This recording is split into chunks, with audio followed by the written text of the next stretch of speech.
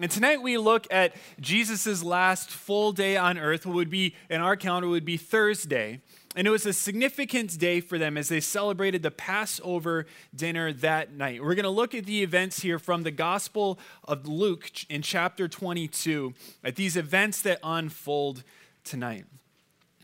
Well, there's many statements or things in our world that when they come out, they don't sound exactly wrong, but they kind of sound true at the same time. It's a mixture, it seems, of falsehood and truthfulness as well. And the word that I think of when we think of these things is a word called paradox. A word called paradox. And there's things that you could just say that are paradoxes. One example, which is a common one, of paradox is this. This statement is false. You're like, well, wait, is it? Is it false? Or is it true that it's false? Is it false that it's true? How about this one? If I know one thing, it's that I know nothing. Well, does he know nothing, or does he just know one thing? Like, what exactly is the truth? Because they seem to conflict. They don't quite make sense sometimes. I always have loved kind of the visual paradox puzzles and pictures that come out. So I have a few for us tonight. The first one is called the impossible cube. As you look at it, your eyes start to go cross-eyed as you're like, wait, that's not supposed to look like that, but I can't quite determine why it's not supposed to look like that. It's a cube, but it's not. What's going on with the cube? The next one is called, I believe it's pronounced the blivet, where on one side you're like, all right, there's two things going out, and the other side there's three, and your mind's like, wait, what? I literally was like on my computer drawing the lines back, and I'm like, how does this make sense? It seems to be a paradox that two just naturally becomes three. Another paradoxical image is called the Penrose stairs. These stairs that always seem to be going up or down depending on which way you're going, but it just seems from this optic to never ends. This kind of came back into vogue, by the way, if you watch the movie Inception, which is a popular movie several years ago. These stairs played a pivotal role in the movie. That whole movie was kind of a paradox of things as well. And perhaps the most famous visual paradox is called the Penrose triangle. The Penrose triangle, as you see the sides and the images, you know it doesn't quite make sense on how it bends, but your mind at first glance isn't quite sure and how to make sense of it. See, there's things in Christianity that often seem like a paradox as well. There's things in the Bible that describes Christianity, and at first glance you look at it and you're like, well, if I add those two together, that just doesn't quite seem to make sense. And they're what we would call paradoxes, that they're ironies that one thing would actually lead to something else, even though it's not what we would expect.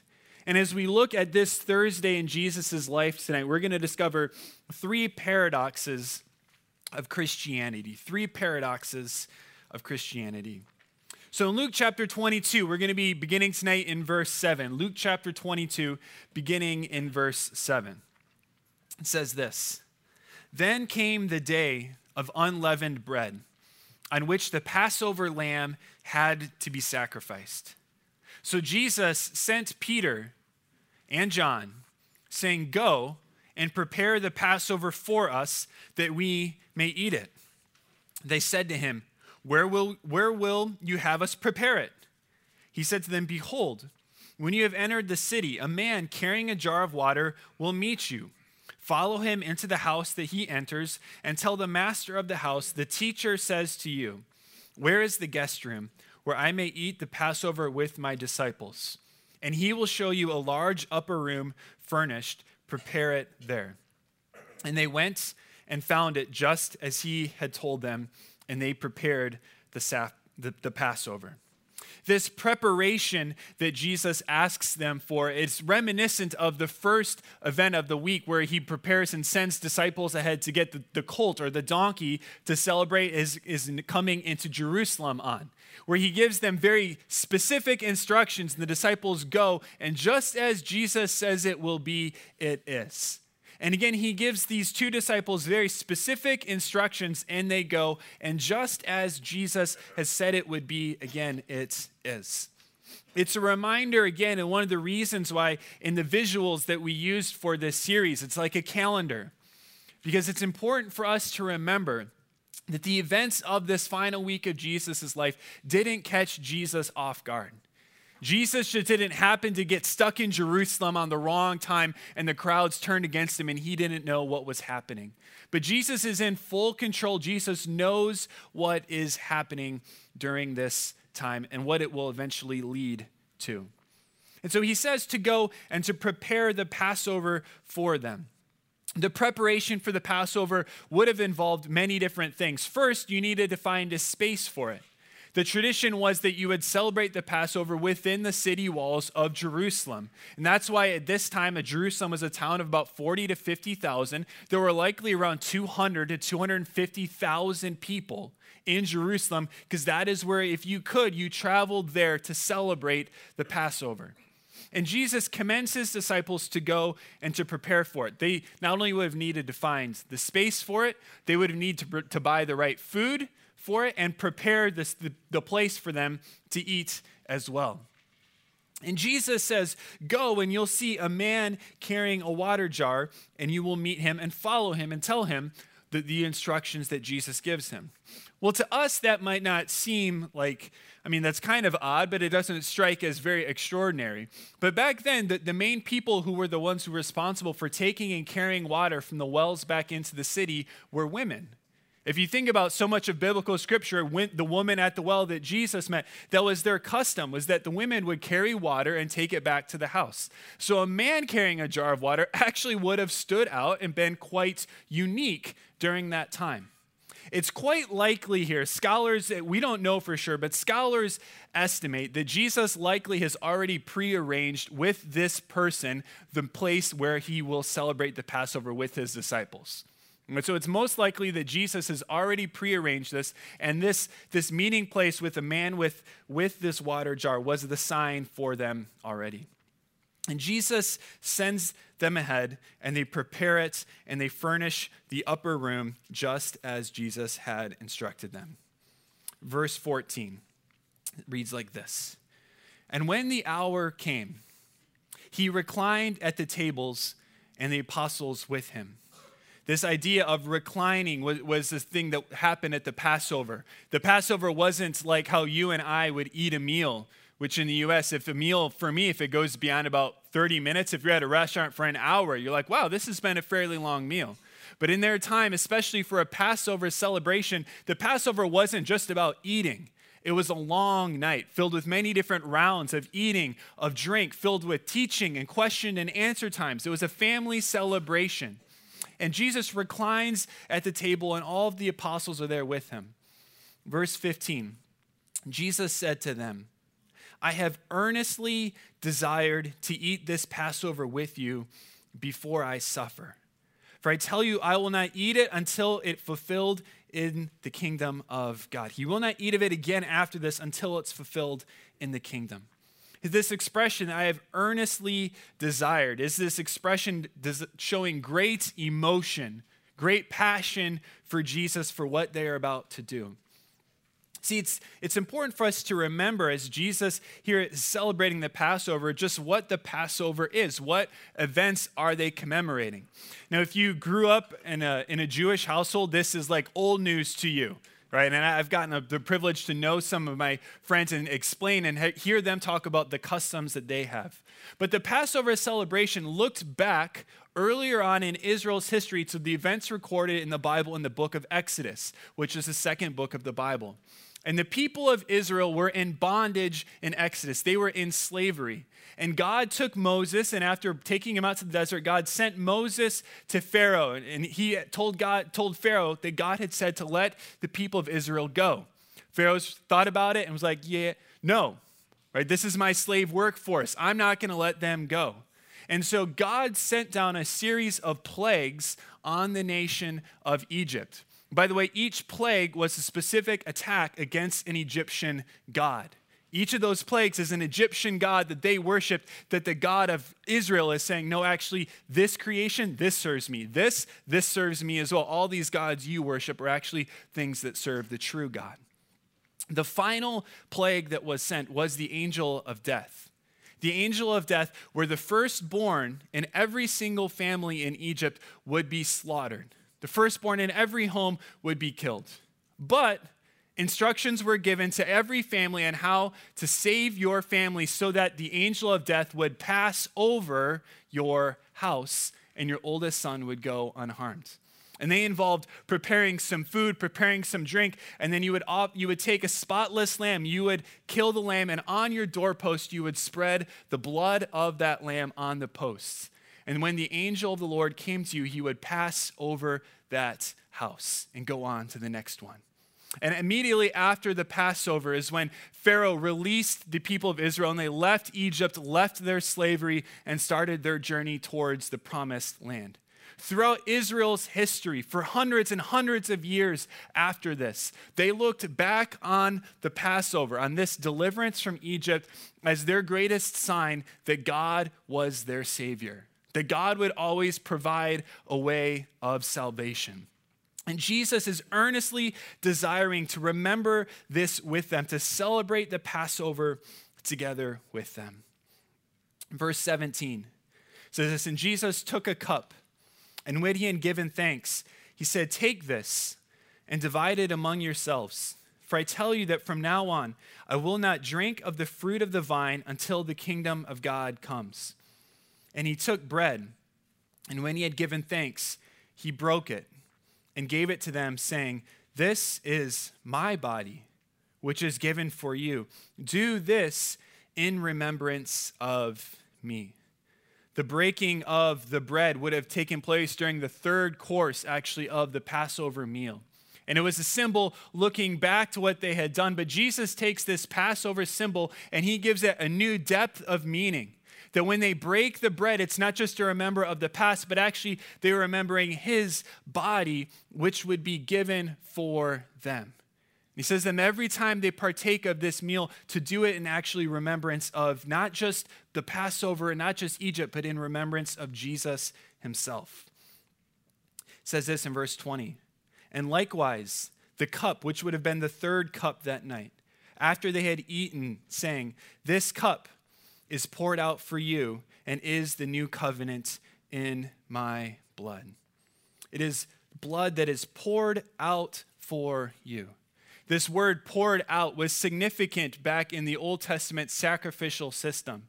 To confirm the covenant with Israel in Exodus chapter 24, blood was poured out. In Leviticus chapter 4, when talking about offering sacrifices for the sin of the people, 5 different times it talks about blood being poured out for the people. Now Jesus is saying his blood would be poured out for their own salvation. See, in the Passover celebration, there would have been 4 cups that they would have had during the Passover time, that they would have had the meal together. 4 cups of the Passover celebration. And these refer back to the promises that take place in Exodus chapter 6, verses 6 and 7. Exodus chapter 6, verses 6 and 7. The first cup of the Passover would have been this cup of sanctification. And the promise behind that was from Exodus chapter 6. The promise is that God says, I am the Lord, and I will bring you up out from under the burden of the Egyptians. And that was how they started their Passover celebration. Sometime later, they would partake of the second cup, which was the cup of deliverance. This reminded them of God's promise to them in Exodus 6. It said, I will deliver you from slavery to the land that I've promised you. I will take you out of slavery. It's significant then that after the second cup would have been the bread was broken then. And that's when in the meal, Jesus breaks this bread and gives it, says, this is my body. And it's then the third cup, which Jesus takes and gives new meaning to. The third cup, which is the cup of redemption. The promise there in Exodus says, I will redeem you with an outstretched arm and with great acts of judgment. See, Jesus takes the cup of redemption, which they look back as the redemption for their people, and he says, this cup of redemption which took you out of Egypt, this cup of redemption is now the cup that you'll remember me by, as I will redeem you, not from slavery to Egypt, but from slavery to your very own sin. And the fourth cup, which Jesus doesn't partake of, which he says he will not take of again until the kingdom comes, is the cup of hope. The promise there is that he will be God, your people, and I will be your God. And this is the cup that looks forward to when Jesus returns again and partakes in a meal with his people and drinks of this cup, the final cup signifying that Jesus has brought about full restoration through the world. See, the first paradox that we see as Jesus takes this Passover meal with his disciples and reinterprets the Passover in light of what he is about to do. The first paradox that we see here is that salvation comes through sacrifice. Salvation comes through sacrifice. It's interesting that verse 7, how it starts off, it says, "It came the day of unleavened bread on which the Passover lamb had to be sacrificed." There was a necessity that the Passover lamb had to be sacrificed. And Jesus reinterprets this passage where the Passover lamb was the one slain for the people's sin. And he's saying, now I will be the one who will be slain for the people's sin. That Jesus is the one who will go before and pay the penalty for sin. In the theological term, it's called atonement, that Jesus pays for our sin. And we believe that it's called not just any atonement, but we believe what is called the penal substitutionary atonement. Now, I'll walk you through that. Penal substitutionary atonement. What I mean by penal, it comes from the word penalty, is that on the cross, Jesus took the penalty for your sin and for my sin. For all who place their faith in Jesus, the penalty that was due you and me because of the sin that we have committed, the wrong that we've done in our lives, actually went towards Jesus as he sacrificed his life. He paid for the penalty of your sin. And it was substitutionary in that this, when Jesus died on the cross, he didn't deserve to be there, but who did? I did. And you did. And each person who's ever lived who sinned, which by the way is everyone who's ever lived besides Jesus, that's who deserved to be on the cross. But Jesus was a sacrifice and he substituted for us and took our place. See, in some churches, maybe even this week, they'll point to the cross and they'll say, what an example of love for other people. Yes, the cross is an example of love, but the cross is much more than just an example of love. The cross is the means by which we can have salvation. It's because Jesus didn't just show us an example of love, but Jesus took our sin and took our place on the cross. He was our sacrifice for sin. See, it's clear here as the Apostle Paul looks back at Passover and these events that Jesus had, that he clearly saw Jesus instituting himself as this new sacrifice. In 1 Corinthians chapter 5, verse 7, Paul writes this, "For Christ, our Passover lamb, has been sacrificed." Jesus is our Passover lamb. The one who turns away God's wrath. We deserve the punishment, but Jesus' blood turns that punishment away, and he has taken it on him for us. There are so many implications for us with this idea that salvation comes through sacrifice. The first, I think, implication that I want us to think about as we think of the Passover kind of being transformed in this event, especially if you've been at church for much time, you realize that Jesus' words here are the foundation for something we celebrate every month, and that is the Lord's Supper, or communion together. That Jesus has taken the Passover and instead made it now something that we should regularly celebrate. The Passover, when it was celebrated by them, had elements both of the past, the present, and the future. They looked back to their salvation from Egypt. In the present, they looked at the covenant relationship they shared with God. And in the future, they looked for the Messiah who was to come. The same way, when we partake of the Lord's Supper, when we partake of communion together, there is a past, a present, and a future element to the Lord's Supper. When we partake, we're to look to the past and realize the covenant relationship we can have with God through his blood shed for us. When we look back at the blood that was shed for us, we look to the present and we see that there's a unity of believers with Jesus as well as with each other because of the work that Jesus has done. He's brought about a new covenant relationship between us. And we look to the future, the fulfillment of all that has yet to come when Jesus returns. See, it's not the power or the intensity of our faith that saves us, but the matter of the blood of Jesus Christ that saves us.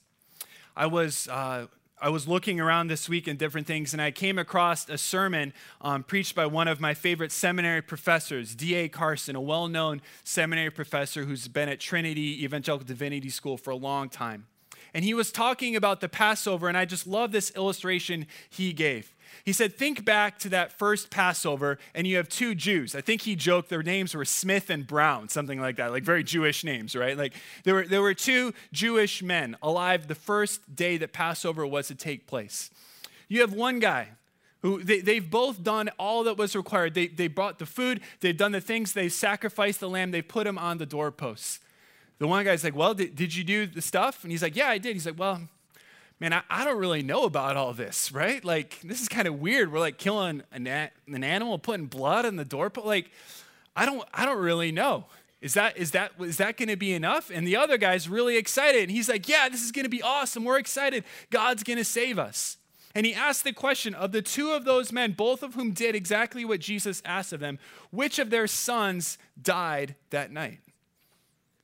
The answer is neither.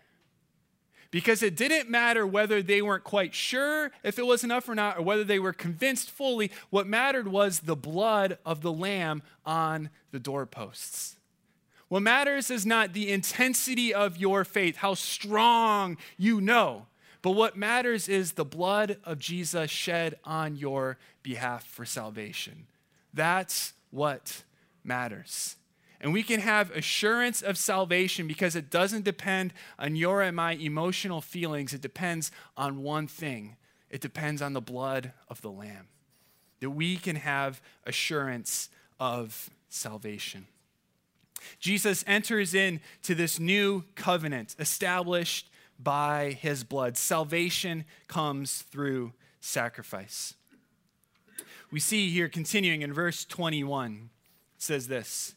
He quickly transitions, but behold, the hand of him who betrays me is with me on the table. For the Son of Man goes as it has been determined, but woe to that man by whom he is betrayed. Jesus knows what has happened right before these events in Luke chapter 22. The first 7 verses actually record Judas going to the chief priests and exchanging the things so that he would then have the right to betray Jesus, and he sets up the sign to them. Jesus knows this. Scholars actually think from how John talks about the meal and what happens that it's very likely that Judas is actually sitting just to the immediate left of Jesus. He might even be sitting right next to him. That Jesus talks about this, that he will be betrayed, and the one who would betray him is here. It's been ordained by God. But notice his betrayer, it's not like because it's ordained by God, well, that's fine for the one who betrays me. It says, woe to that man. Woe to that man, a strong sense of judgment, of guilt on that person for what they are about to do.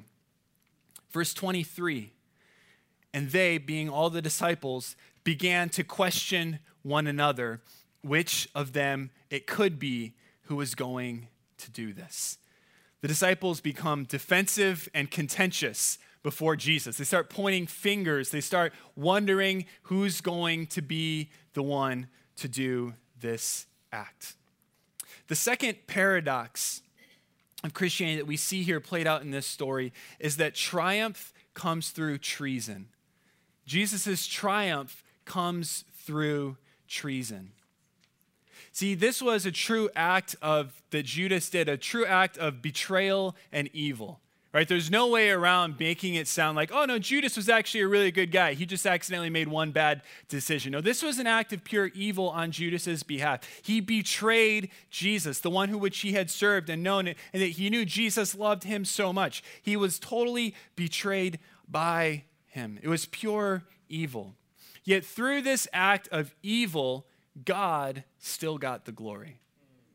right? Through this act of total evil, this act of total treason, triumph and glory was still brought about and had by God. See, nothing can stop God from being brought to glory. It says this in Isaiah chapter 42, verse 8. Declares, I am the Lord, that is my name. My glory I give to no other, nor my praise to carved idols. And as we see here, this treason that took place within his own disciples, betraying Jesus over for some silver, that Jesus still brings triumph through even the treason that was brought about by the people around him. So I think we all naturally love a comeback story, right? Where it seems to be totally going one way, and yet someone comes back against the odds and has victory against it. And I was thinking this week of a comeback story, and I had a few different options in mind as I was thinking of a comeback story. And I was at lunch this afternoon with Pastor Mark, one of our pastors here, and he goes, he just pulled out his phone, some text me, he goes, look at that. Tiger Woods won the Masters tournament today. So this is breaking news if you didn't know this. This is only about 5 hours old, I think, right? Now, 15 years ago, 12 years ago, it would have been like, of course he won. He wins every single thing he enters. The guy is amazing. But Tiger Woods was down 2 strokes today with 7 to go. But that's not just the big comeback that he had. He had gone through a major scandal about 9 years ago now. In 2014, in 2015, and 2017, he had major back surgery. He had to basically teach himself to walk again a year and a half ago. It said after his rehab, he went months without playing golf. He went to the driving range. He took his first swing. This was the man who could hit a golf ball farther than anyone else in the world, and he hit it about 90 yards. He said, I don't know if I could ever play the game of golf again. In December of 2017, just 15 months ago, he was ranked 1,199th in the world. His career seemed to be over. He hadn't won a major tournament in over a decade. And yet he came back today and won the Masters tournament. And if you have followers like me or friends like me on Facebook and on Twitter, everyone's talking about it. It's the biggest sports or it's the biggest story of the day that he came back from against all odds. Everything seemed stacked against him, yet he came back and won. The cross of Jesus Christ is the greatest comeback story in the history of the world, right? All odds seemed stacked against him. There was no way that through this treason and this betrayal that God could be brought glory. Yet it's the greatest comeback story of all because the greatest triumph of all came through a treason of his own disciples. See, the cross reminds us that nothing will stop and nothing can take God's glory. Right? He will get the glory. Nothing can stop it, even the treason of one of his own disciples. Verse 24, they're still there in the upper room taking the Passover together. Verse 24 says this, a dispute also arose among them. Now, if you're me, you're thinking, okay, so they've finally figured out who it's going to be, right? They're like, Judas, he's not saying no hard enough. It's got to be Judas. What are we going to do to Judas? A dispute arose among them as to which of them was to be regarded as the greatest. And he said to them, the kings of the Gentiles exercise lordship over them, and those in authority over them are called benefactors. But not so with you. Rather, let the greatest among you become as the youngest, and the leader as the one who serves. For who is the greater? One who reclines at the table or one who serves? Is it not the one who reclines at the table? But I am among you as the one who serves. They're arguing about the greatest, and Jesus talks about service. See, in the Gospel of John, earlier on in the Passover dinner, it records this amazing event that most likely during the second cup that they were taking would be a ceremonial time where you would wash your hands. A washing of hands. And it's most likely during the Passover dinner, probably during that time, that Jesus took off his robe and put a towel on around his waist, which would have been, by the way, the dress, the attire that a slave would have worn. That's what a slave wore, was a towel around their waist. A master, a teacher, a rabbi wear a towel? No, that's for a slave. And he got down and he went around and he washed each of the disciples' feet. He washed their feet, the greatest act of service that he could have shown them. And later on in the meal, after their master, their Lord, has taken on the lowest place and served them, here they are debating about who is the greatest among them. See, the third paradox that this passage shows us is that honor comes through humility. Honor comes through humility. I love when reflecting on Jesus washing his disciples' feet. One commentator writes, the disciples were interested in titles, and Jesus offers them towels. They were interested in titles, and Jesus says, here's some towels to wash each other's feet. See, there's this upside down economy of God. That greatness is not found in a status or in a position, but actually in our service to others. Greatness is not seen in your status before others, but your service to others.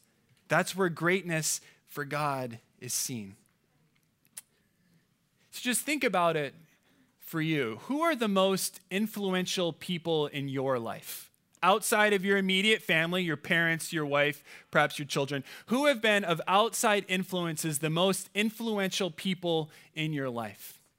Now, I know for me, when I think about that question, my life has been profoundly impacted in very powerful and deep ways by people that none of you have ever heard of and ever will. Because they're not famous, they don't have a platform, they don't have a following, but they were faithful people who served God well.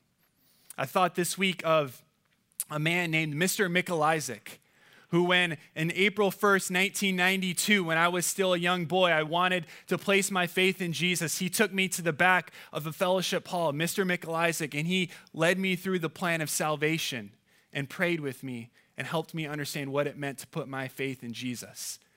About 8 or 9 years later, that same man, Mr. Michalajczyk, was my junior high small group leader at my church. I mean, junior high is a rough time sometimes, right? And there's a lot of transition that's going on. Everyone's kind of weird when they're 13, 14 years old, right? And there was a lot of stuff going on, and he was someone who would always just show love and speak truth into my life.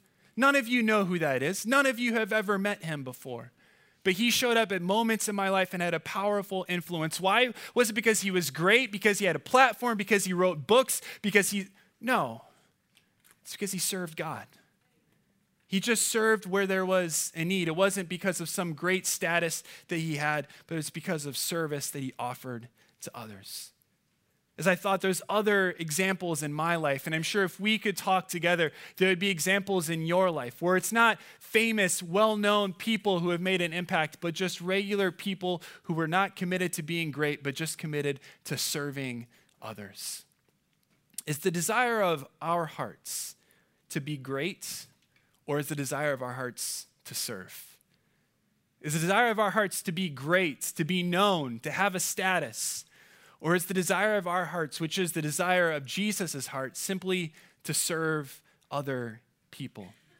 See, the greatest significance comes from faithful service. Let's not focus on status, but let's focus on faithfulness of service to each other.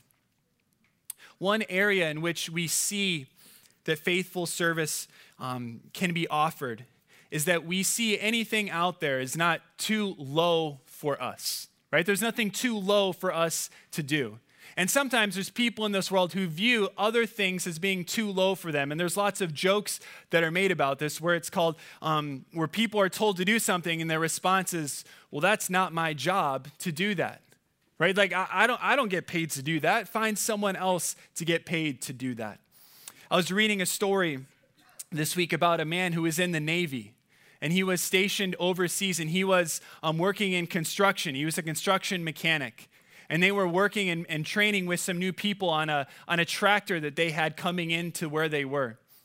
And they were construction mechanics, then equipment operators, so the guys who drove the trucks and the guys who kind of helped with the mechanics of it. And the trainer came in and he asked this guy who was a mechanic, hey, do you know how to operate this truck in such and such a way? And he said he was new in the Navy. He was about 6 months in. And he said, my response was, well, that's not my job. He said the commanding officer got very still and looked at him and then just went about his business. And he didn't think anything of it. He said till the next day, his superior came in to where he was. And he said for 2 hours straight, he got screamed at in the face because there is no job too low for you. Every job, if you're a Navy officer, is your job. And he was assigned then for 2 straight days to do nothing but rake the leaves on the base. And his officers would come up to him regularly and tell him, hey, this is your job. This is your job.